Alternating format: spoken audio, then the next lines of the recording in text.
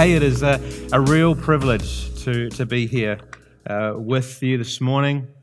I was thinking about it over the last few days in terms of connections to Hukanui. Of course, you probably know, I'm sure you know, my grandmother, Kath Badger, is sitting there with my family there this morning. So Kath has obviously been here for some time.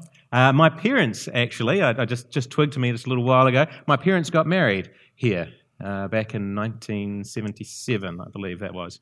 And it's just wonderful to be here and to be able to be with you and open God's Word as you travel through the book of Luke, a fantastic book. And so a big thanks to Gary just for the invitation. Really appreciate it. Through Gary's time since being up here in Hamilton, I've been able to catch up with Gary a few times along the way. Have always enjoyed that, and has always been a really good connection there. So.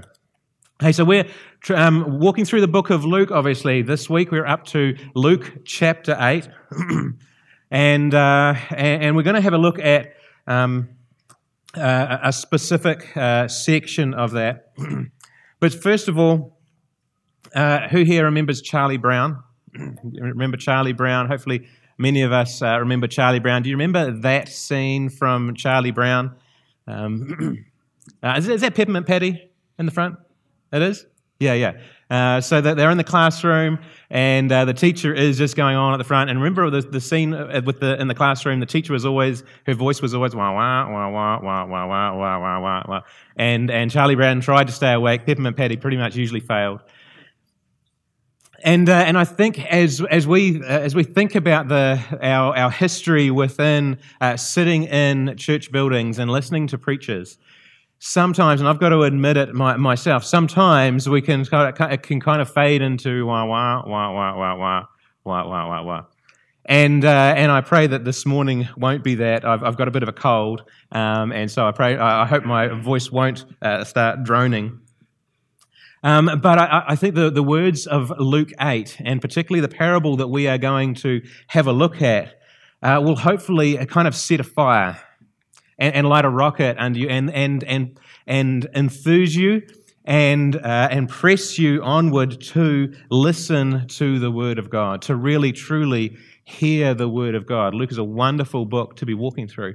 There's so much stuff that can come out of that, and I hope and I pray that this parable today will make some of us uncomfortable. Okay, not because I like making people uncomfortable. If I wanted to do that, I might start dancing up here. That would make you very, very uncomfortable. I can see my kids just looking at me thinking, no, don't do that. They're already feeling uncomfortable.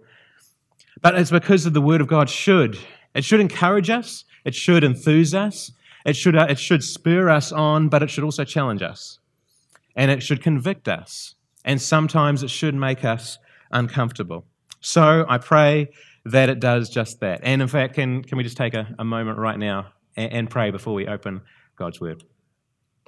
Father, we want to say thank you for just being able to gather together like this. It is a great privilege. We're able to do it in safety and in comfort. And Lord, I pray, though, that as we meet in safety and in comfort, that we would not just take your word for granted. We wouldn't take this opportunity for granted.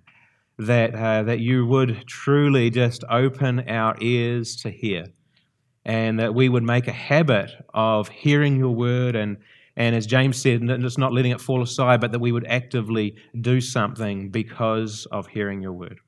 And so we just ask that this morning, as we look at the text in Luke chapter 8 and the parable that's there, Lord, we just ask that you would, that our hearts would be open, that our hearts would be good soil, that our hearts would just truly be receptive to what you would have your word say to us. Lord, I pray that you would guard my mouth from error, and that you would just work through the words that I am saying. Lord, I pray that they will be your words, not mine. And so we ask all these things in the mighty and wonderful and perfect name of Jesus. Amen. All right, so I know some of you guys out there are kind of type A type people and like to know what's happening and where we're going, so here's what we're going to do, what I'm going to try and do this morning. We're going through Luke. We're up to chapter 8. Now, if you've been here for the last little while, you probably realize that Luke, and if you've been reading through Luke, Luke has got really big chapters, yeah? Luke has got huge chapters, and in fact, in terms of volume, word for word, if you put Luke and Acts together, Luke has written more of the New Testament than the Apostle Paul. Okay, so Luke is a big, chunky book, and so we're looking at chapter 8, and there's lots and lots of cool things that happen in chapter 8. There is, Jesus calms a storm in chapter 8. Jesus, he casts out a demon in chapter 8. He heals a woman in chapter 8, and then just to top it all off, he raises someone from the dead in chapter 8. Some really, really cool things. But there's also something that happens before that. He tells a story about something really, really mundane. He tells a story about sowing seed. Something that we've all probably done. I'm pretty sure that none of you guys here have tried to, well, you might have tried to, but I'm pretty sure none of you have commanded a storm to stop and it stopped. In my younger and dumber days, I did try this, I must admit, and guess what? It did not stop. I'm pretty sure, well, I don't know, but possibly not many here or none of you here have tried to cast out a demon. Possibly no one has miraculously healed anyone from a long-term illness. Maybe not. Okay, and I almost bet the farm on the fact that no one here has raised someone from the dead. But probably many of you have sown seed, whether those are flower seeds, whether that's grass seed on your lawn in a part that's been ripped up, or who knows. It's a very, very common thing. And so we're going to look at something to say that is really, really common. Here's where this sits in the book of Luke. Chapters 1 and 2 are talking about Jesus' early years. Chapters 3 and halfway through 4 is Jesus' preparation for ministry, John the Baptist coming along, and then Jesus being tempted in the wilderness. And here we are, chapter 8 sits right in his ministry in Galilee. Okay, so this is where we're at. Jesus is ministering around the area in Galilee. Then I say chapter 10 there, but it's actually 9 verse 51, I think it is. Jesus sets his face towards Jerusalem, and have a big, long section in Luke as he is making his way to Jerusalem, the climax of the book of Luke, which is then in halfway through chapter 19, which focuses on the final week for the rest of the book. So that's where it sits in the book of Luke. So let's have a quick look at the text that we're going to have a look at today. Chapter 8, if you've got your Bibles, please do open them. And we'll have a look at Luke chapter 8. We're going to start in verse 4 and go down to verse 18. And I know that if you're looking in your Bible, that's probably you're probably thinking, well, that's just a couple of verses too far, given the headings that you've probably got in your Bible. But hopefully that will make sense as we go along. So let's read. I'm reading from the ESV this morning, but follow along in whatever you have in front of you. Luke chapter 8, verse 4. And when a great crowd was gathering, and people from town after town came to him, he said in a parable, a sower went out to sow his seed. And as he sowed, some fell along the path and was trampled underfoot. And the birds of the air devoured it. And some fell on the rock, and as it grew up, it withered away because it had no moisture. And some fell among thorns, and the thorns grew up, and thorns grew up with it and choked it. And some fell into good soil and grew and yielded 100-fold. As he said these things, he called out, "He who has ears, let him hear." And when the disciples asked him what this parable meant, he said, "To you it has been given to know the secrets of the kingdom of God. But for others they are in parables, so that," and this is a little bit strange, "seeing they may not see, and hearing they may not understand." Now the parable is this: the seed is the word of God. The ones along the path are those who have heard. Then the devil comes and takes away the word from their hearts, so that they may not believe and be saved. And the ones on the rock are those who, when they hear the word, receive it with joy. But these have no root. They believe for a while, and in the time of testing, they fall away. And as for what fell among the thorns, they are those who hear, but as they go on their way, they are choked by the cares and riches and pleasures of life, and their fruit does not mature. As for that in the good soil, they are those who, hearing the word, hold it fast in an honest and good heart, and bear fruit with patience. No one after lighting a lamp, covers it with a jar and puts it under a bed, but puts it on a stand, so that those who enter may see the light. For nothing is hidden that will not be made manifest, nor is anything secret that will not be known and come to light. Take care then how you hear. For to the one who has, more will be given, and from the one who has not, even what he thinks he has will be taken away. So a little bit of quick interaction here, okay, if we can, if that's okay. All right. Who are the various parties or elements in this parable? Okay, well, let's start with hopefully what is easy, and Jesus has explained this already in the text. The seed. Okay, what or who is the seed that's being sown? Anyone? The Word of God. Absolutely. Cool. Great. So the seed is the Word of God. Who is the soil? And let's just think about us this morning, right now, and right here. Who is the soil? Who is that sort of relating to in our situation right here? Everyone here. Yeah. Us. Cool. Great. And right now, who is just right now in this very moment? Who would be the sower? Okay, in the parable, Christ is the sower. Okay, and right now at this very moment, the person that is doing some sowing is me. Okay, I am doing some sowing of the seed of Word of God. I pray I'm doing that faithfully, but that's what my job is right here in this particular moment, in this particular context. Okay, so that's good.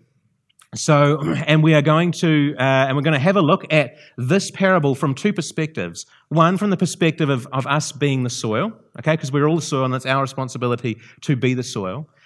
But also we're going to have a look at from a second perspective right at the end as being the perspective of us being the sower, because we are also all called to be the sower. Sowing the Word of God and spreading the gospel out to the nations. So that's really what we're going to have a look at. But first of all, us as the soil, and we've really got to first of all take a look at this parable and realize that this parable is about hearing. We are responsible to hear. This parable is about hearing. Hopefully you heard my emphasis as I was going along in verse 8 and verse 12 and verse 13, 14, 15 and 18. This parable is about hearing. We must pay attention to the way in which we hear. We must pay attention to how we hear the Word of God. And as we go through the book of Luke, I guess it's a good question to ask right at the moment. What are we, a third of the way through the book of Luke? How much have you been getting from the series in the book of Luke so far? How much have you been drawing from it? How much has impacted your heart? How much has changed you? Because if you don't get much out of Sunday sermons, guess whose issue that realistically is? If you don't get much out of the preaching of the Word of God, guess whose issue that primarily is? Now I want to just back a little bit of a step there, because while I want to make the point that the issue is with the hearer, I do want to make that does presuppose the fact that you are being fed good stuff. Okay, it does presuppose the fact that you are being fed the Word of God, and I pray that is in most of our churches around the place. But if it is the Word of God that is being fed to you, then it is our responsibility, and the onus is on us to hear and to take that in. And I also want to make the point, though, that if it's just man's ideas that are being sent out from a pulpit such as this, then it's probably not. Don't bother listening to it. It's not really worth it. We all need to be good Bereans of Acts 17 and ensure that the things that are being said align with Scripture. And if they don't, I would encourage you to lovingly, carefully, and respectfully make your concerns known to your elders, because it's their job to ensure that you are protected from unsound doctrine. And this is obviously something critical, something that is becoming common and rife through many of our churches throughout the nation, and it's a real Yeah, it's with real sadness. There's a story that goes of an English church in an English village, and the church was founded squarely, absolutely on the foundation of the Word of God, and they preached faithfully. They preached Christ and Him crucified. And in fact, and there was an archway that went across the entrance way to the courtyard or the premises of the church. And before you went into the church building door, there was an archway, and it said on that archway, "We preach Christ crucified," which is fantastic. A great little just 4 words just to symbolize this is what happens here. And they did, and they preached Christ crucified. But then the years rolled on. And a newer generation kind of came into the church, and things just shifted a little bit. And it was interesting. There was ivy that started to creep up this archway, and it covered the 4th word. And the archway now just read, no one did anything about it, and the archway just read, "We preach Christ." And they did, and they preached about Christ. And they preached about what a great example Christ is, which He is. And they preached about how good Christ is and was, and how we should follow Christ, and how we should be a good example out there in the community, which is all good things. But they missed the fact that Christ was crucified. And then another generation, the years rolled on, and the ivy crept up a little bit more. And a newer generation was in the church, and the ivy crept up, and then now just read, it covered the last 2 words, and it now just said, "We preach." And they did. And they preached all sorts of human philosophy. They preached this, they preached that, they preached this philosopher, they preached that philosopher. And so I say that just as it's a little bit of a side point off to the side here, but it does presuppose that what is being fed to you is the Word of God and Christ and Him crucified. Okay, so we want to be ensuring that is what we are teaching, and I pray that what we're saying this morning really is God's Word showing you who Christ is and preaching Christ and Him crucified. All right, but I want to ask you the question then. Are you sitting here, and when we look at this parable, we have to take stock, are you sitting here week after week and getting nothing from it? If there is sound doctrine being preached, and there is sound preaching, and we are preaching Christ and Him crucified, and you're sitting here week after week and not really getting anything out of it, what is going on? Because you're responsible to hear Jesus is saying here. And there's many reasons for that. One of the key reasons, though, in our life situation here in a Western context, is this idea of busyness. The thorns and the distractions of life really get us in a tangle, and mean that we get to a church service oftentimes on a Sunday morning to hear the Word of God, whether it is Sunday morning or whether we are studying through the week. Hopefully you are, and the distractions of life mean that we are rushing from place to place and just getting there on time. And we sit there oftentimes. I remember I've got 3 kids, and they're just getting out of that stage now. But certainly we had some years there where we would rush to church, and it was just everything we could to try and get into those pews by 10 o'clock, and we'd all right, let's just rest for a couple of minutes here. So I get that. Okay, this is life. Life is distracting, but we are responsible to hear. It was just yesterday. It was another busy day. It was just another busy day of the work week. I was on the phone.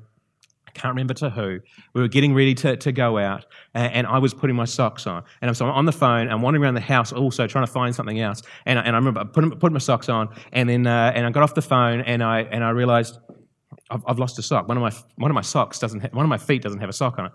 Where's my other sock gone? And I thought, okay, I went into that room and that room while I was on the phone. Let's go have a look, see where the sock is. I could not find the sock anywhere. Okay, and so I thought, okay, that's all right. I'll just go get a spare sock, because our washing machine eats socks just like your washing machine, I'm sure it does. And so there's some spare socks sitting there. I threw a sock on, and we're away. 7 hours later in that day, I was sitting at my desk and thinking, my right foot really feels really warm. And I looked down, and Sure enough, while I was on the phone, busy running around, I would put one sock on my right foot, and then I'd go on and put the other sock on my right foot, got off the phone and wondered why my left foot was bare and had nothing. The busyness of life distracts us from even the most basic things. Even the most basic things such as reading the Word of God, absorbing the Word of God, hearing the Word of God, and letting the Word of God sink in to our lives. We live a life of distraction. It's one of the devil's greatest ploys in the modern Christian's life, just to crowd out Christ. And this parable is exactly about that. As you think through the seeds here, so let's have a quick look through again, verses from verse 4 through to verse 8. And just think, what are these? Which are these seeds, and how does your life on a Sunday morning work out as you come to just take this time out to hear the Word of God? From verse 5, perhaps, a sower went out to sow his seed, and as he sowed, some fell along the path and was trampled underfoot, and the birds of the air devoured it. I pray that that's none of us here. And some fell upon the rock, and as it grew up, it withered away because it had no moisture. Some fell among the thorns, and the thorns grew up and choked it. I think that's a very, very common experience for many. Although some fell among the good soil, and it grew and it yielded 100-fold. And as he said these things, he called out, "He who has ears, let him hear." So you are responsible for what you hear. I'm going to talk a little bit applicationally about how that might look like in a little bit. But we also have to ask, what are you doing with what you hear? What are you doing with what you hear? You see, God's word in this parable, the God's word very clearly divides. It divides those we can see in the parable, those who God's word, it falls on their hearts and they do absolutely nothing with it and they fall away. Okay, and explicitly says that some of them will not be saved. But it also divides others across and those who will be saved. We know that the gospel, we as heralds of the gospel, as preachers of the gospel, those who go out to the community and share the gospel with those that are unsaved, we know that we are the aroma of life to some and the aroma of death to others. The gospel is a stumbling block. Okay, God's word divides. It's as you know, if you've been watching the news, it is seeming like it's getting closer and closer to the reality of the fact that Donald Trump might become president of the United States. It means as I think through that, it means I figure it means that the possibility of perhaps some sort of major world event, another world war or the likes, becomes a closer and closer possibility. It also means that it's not without the massive realm of possibility that the Western civilization, as we know it, could come to an end. I'm pushing things a little bit, okay, I know. But I was thinking about that the other day and thinking, well, that being the case, I should probably go and teach my sons how to hunt something and shoot it and kill it and cook it for themselves. So they, because who knows what could be around the corner in a decade or two. So we did that. We went out and we shot a peafowl yesterday, and we brought it home and we went through the whole process of plucking, and then we went through that terrible, horrible process of extracting the yucky stuff out of the middle of the bird and leaving the rest of the bird, which was good, okay, and it's good and it's helpful and it's got meat on there and it will feed a family for at least a meal, which is great. The Word of God does exactly that. The Word of God, and we know that the Word of God is it separates the wheat from the chaff. It separates the good portion from that is going to be cast aside ultimately. This parable is making it very, very clear that there are some who won't receive the Word of God.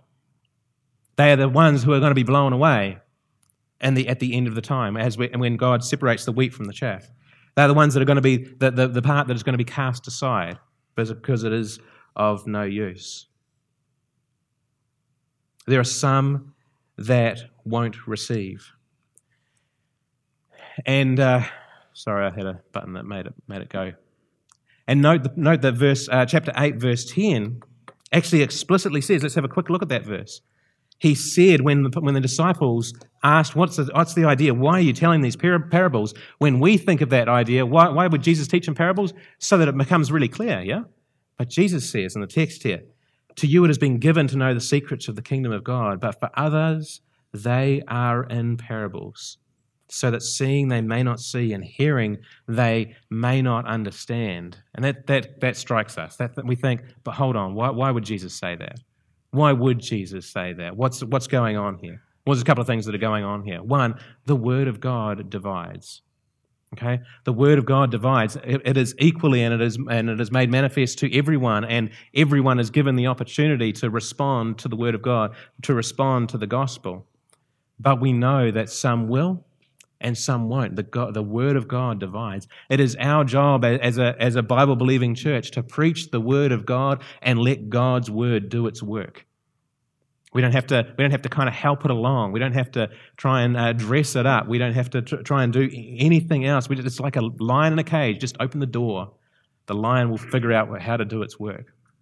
The Word of God divides. We also need to know there that Jesus is saying that these parables, they were there because Jesus did not want the message completely exposed just yet. We come time again that when Jesus says to his disciples or to someone that he heals, just don't go and tell anyone about this. And we kind of think, what, why? But he says, don't go and do this yet. When he's transfigured on the mountain, and he comes down, and Peter and James and John, they're really, wow, they've just seen Jesus in all his glory. And Jesus said, no, don't tell anyone about this until I have been resurrected.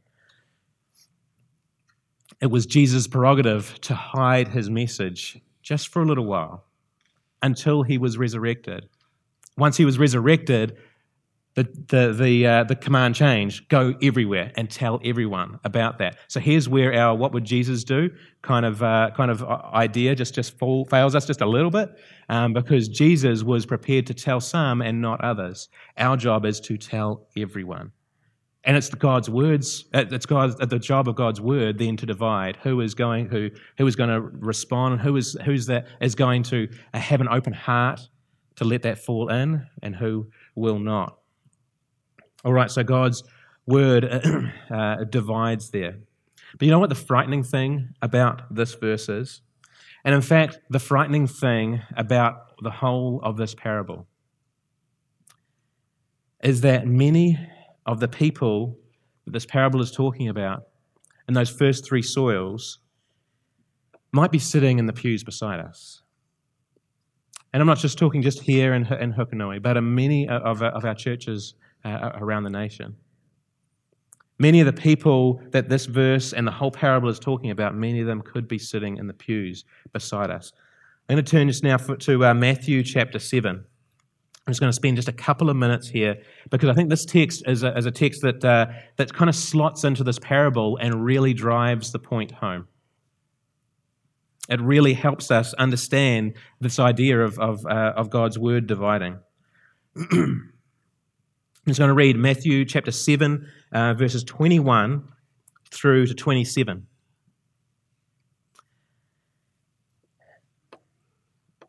Not everyone who says to me, Lord, Lord, will enter the kingdom of heaven, but the one who does the will of my Father who is in heaven. On that day many will say to me, Lord, Lord, did we not prophesy in your name, and cast out demons in your name, and do many mighty works in your name? And then I will declare to them, I never knew you. Depart from me, you workers of lawlessness. Everyone then who hears these words of mine and does them will be like a wise man who built his house on the rock. And the rain fell and the floods came and the winds blew and beat on that house, but it did not fall because it had been founded on the rock. And everyone who hears these words of mine and does not do them, he'll be like a foolish man who built his house on the sand. And the rain fell and the floods came and the winds blew and beat against that house and it fell. And great was the fall of it. For pastors and elders, I think this passage here is the most frightening and terrifying passage in the Bible. Because in verses 22 and 23, it says, on that day, many. It doesn't say on that day, a couple, or a few, or even some. It says on that day, many. Many will say to me, Lord, Lord. And Jesus is going to turn around and just say, I never knew you. Depart from me. There are going to be lots who, this passage is saying there's lots who thought they were Christians, but they're going to find out on the last day that they weren't. I can't imagine what it might be like to stand before the throne of God and have Jesus, who Revelation tells us has been given the authority, that final authority to judge, and he'll say, but I never knew you. I can't imagine the terror of to hear those sorts of words. So I guess if it's not your habit to actively listen to the Word of God preached, I could just implore you just for a moment, just for a minute, for the next couple of minutes, could you please listen? Because there are going to be many. There are going to be many of people who perhaps sat in our church buildings every Sunday for decades. That maybe they played in the band, maybe they helped out in ministries, the kids' ministries, maybe they taught at a home group or even taught from a lectern such as this, but they did not know Jesus as their Lord and Savior. And we know that the only way to the Father is through the Son. Check out these verses in Matthew 7, 24 through to 27 specifically. Let's just have a quick look. We probably know this part of the story, verses 24 through to 27, about the wise man who builds his house on the rock and the foolish man who builds his house on the sand. You know what's striking about that story? What's striking about those two scenarios is the fact that apparently they both built successful houses, or they successfully built their houses. One was on the sand, one was on the rock. They both looked very, very similar. The life of the true Christian and the life of the one who just looks outwardly like a Christian, they can look very similar. But one results in persevering to the end, and one ends up with Jesus saying, away from me, I never knew you. So if that is you, if you're thinking, you know what, I've been sitting here, maybe it's just for a little while, maybe it's for a really long while. If that's you and you're thinking, I wonder if this parable of the soils is really speaking to me. I wonder if this passage in Matthew chapter 7 is about me. Well, then I just encourage you to do something. Have a look at the book of 1 John. Okay, we're not going to have a good look at it today, but go away and have a look at the book of 1 John, because 1 John, John specifically tells us why he wrote the book. He wrote it so that you may know that you have eternal life. That's 1 John 5:13. So that you may know, so that you can be absolutely sure. 1 John is also a very good book in the fact that it helps you to know if you are not a child of God and if you do not have eternal life. How do you know? Well, 1 John 3 verse 9 is a good clue. No one born of God makes a practice of sinning, for God's seed abides in him, and he cannot keep on sinning because he has been born of God. So if you're continually repenting and turning away from sin, that's the mark of a believer, okay? We all sin. We all sin and fall short of the glory of God. We all sin. But if you are continually repenting and continually turning away from your sin, that's a mark of a believer. If you're continually chasing after Christ, and by the power of the Holy Spirit that lives within you, if you are continually becoming more and more like Jesus, then that is a mark of a believer. When the Holy Spirit lives within you, he is a part of you. You can't habitually and continually sin. But if you have continual, habitual sin in your life, if you're enjoying your sin too much and you just don't want to give it up, if you're so used to your sin in your life and it's just part of who you are and you don't care, then you need to read the book of 1 John. Read it over and over again, because John is saying loud and clear that you might not be a Christian. It doesn't matter whether you've sat in there's a wonderful church like this for decades. And remember that there will be many who thought they were, but will find out they're not. God's word divides. Think about how you hear. It is your responsibility. It is your responsibility to receive the word of God if it's preached faithfully and ensure that you respond to it. Okay, so it begs the question then, how should you hear? Like, how do we do that? So I'm going to quickly give a little bit of application as we round out here. And I said we would have a quick look at the perspective from the sower, so we'll spend a minute or two on that as well. All right. First of all, pray. How do we hear? How do we make sure that we are hearing and that we're responding? We should pray. We should ask God for a heart that will hear and respond. We're told by God's word that the sort of heart that is that good soil is a gift from God to begin with. Ezekiel, chapter 36, verse 26, and I will give you a new heart. God will give you a new heart. And a new spirit I will put within you, and I will remove the heart of stone from your flesh and give you a heart of flesh, a heart that can absorb the word of God. Jeremiah 24:7 says, I will give them a heart to know that I am the Lord, and they shall be my people, and I will be their God, for they shall return to me with their whole heart. So pray, ask God for a heart. Psalm 40, verse 6, is the psalmist asking God to give him an open ear. So ask God to give you an open ear as you hear the word of God. Second, purify your mind. James 1:21 says, therefore put away all filthiness and rampant wickedness and receive with meekness the implanted word, which is able to save your souls. How do we expect God's word on a Sunday morning to come in and be cultivated in a heart that on Saturday night we've filled with the world's rubbish? How do we expect that to happen?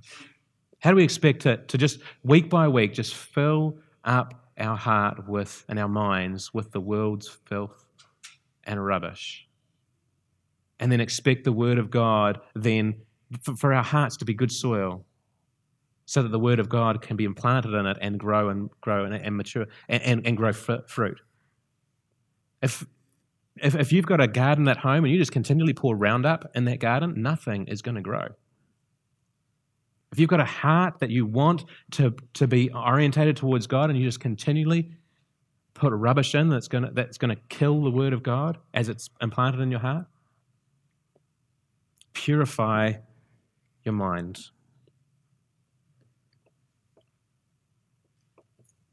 Yeah, okay. Meditate on Scripture. And just a very quick word about this. We live busy lives, and there is a portion of the fact that we are living in a Western culture that we cannot get away from some form of busyness. I would encourage you just to carve out time in your schedule to meet with God and be still and know that He is God. All right.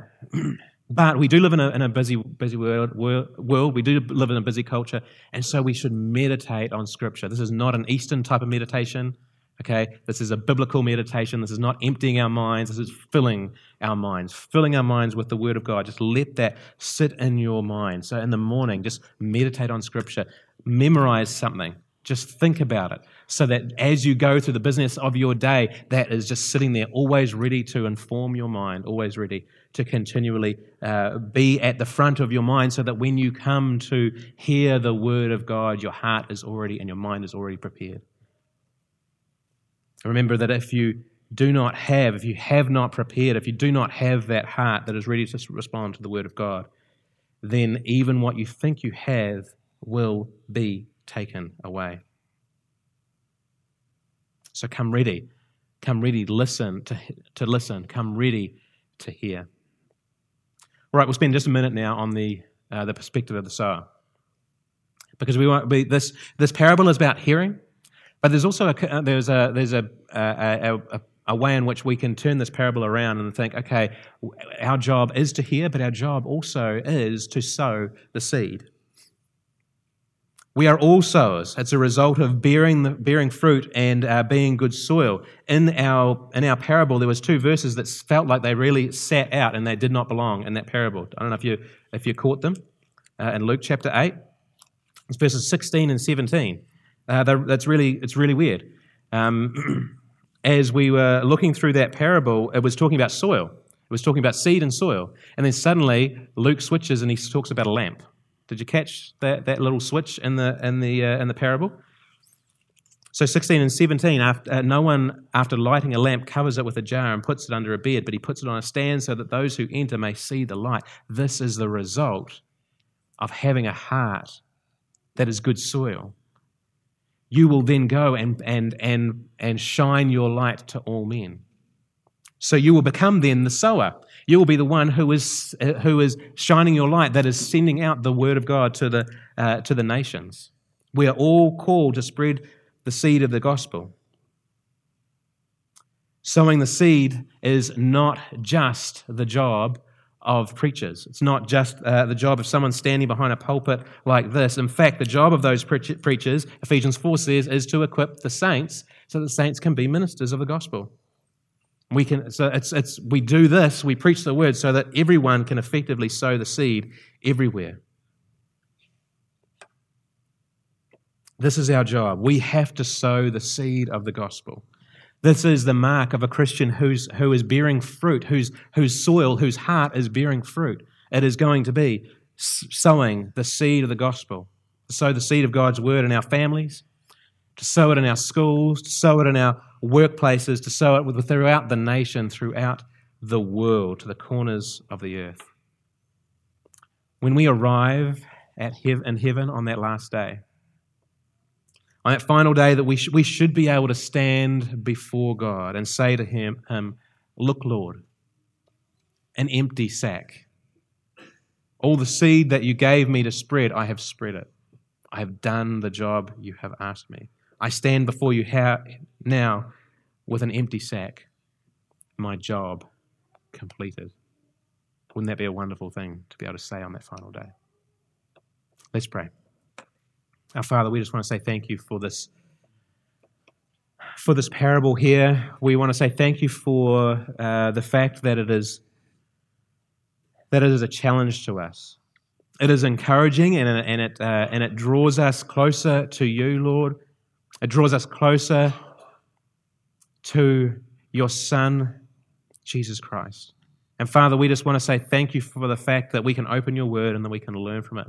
Lord, we pray that we would not be hearers of your word only, but that we would hear and that we would do. We would hear and that we would ensure that our hearts are good soil. Father, I pray for any here who have been hearing the word of God for decades, but it has just been falling away. It's just been falling off them, and they have been coming along, going through the motions, thinking that they were doing the right thing, but not knowing Jesus Christ. Lord, I pray that those who might fall into that category would not sit here and let it fall. Let the words of your word just fall away again. That they would take action. That they would come to you. That they would repent from their sin. That they would accept you, Lord Jesus, as their Lord and as their Savior, and they would run after you for the rest of their lives. I want to say thank you, Lord, for this text, for the opportunity just to open it, the opportunity just to meditate on it, and we pray that it would change us. We pray that we would be good sowers as well, and that we would spread that seed all over this community, and we would just spread it and let it do its work. And we pray that you would produce many hearts who would respond to your word. And so, Father, we thank you again for this morning, and we pray that you would just allow us now to enjoy continuing to worship you. And it's in Jesus' name we pray. Amen. Just as the team comes up, a final comment. If you identified with one of those categories this morning and you'd like to talk more about it, I know Gary would love to talk with you about that. I'll stick around for a bit afterwards as well. I'd love to have a chat. Any of your elders would, I'm sure, love to talk with you about what it means to be a true follower of Jesus Christ.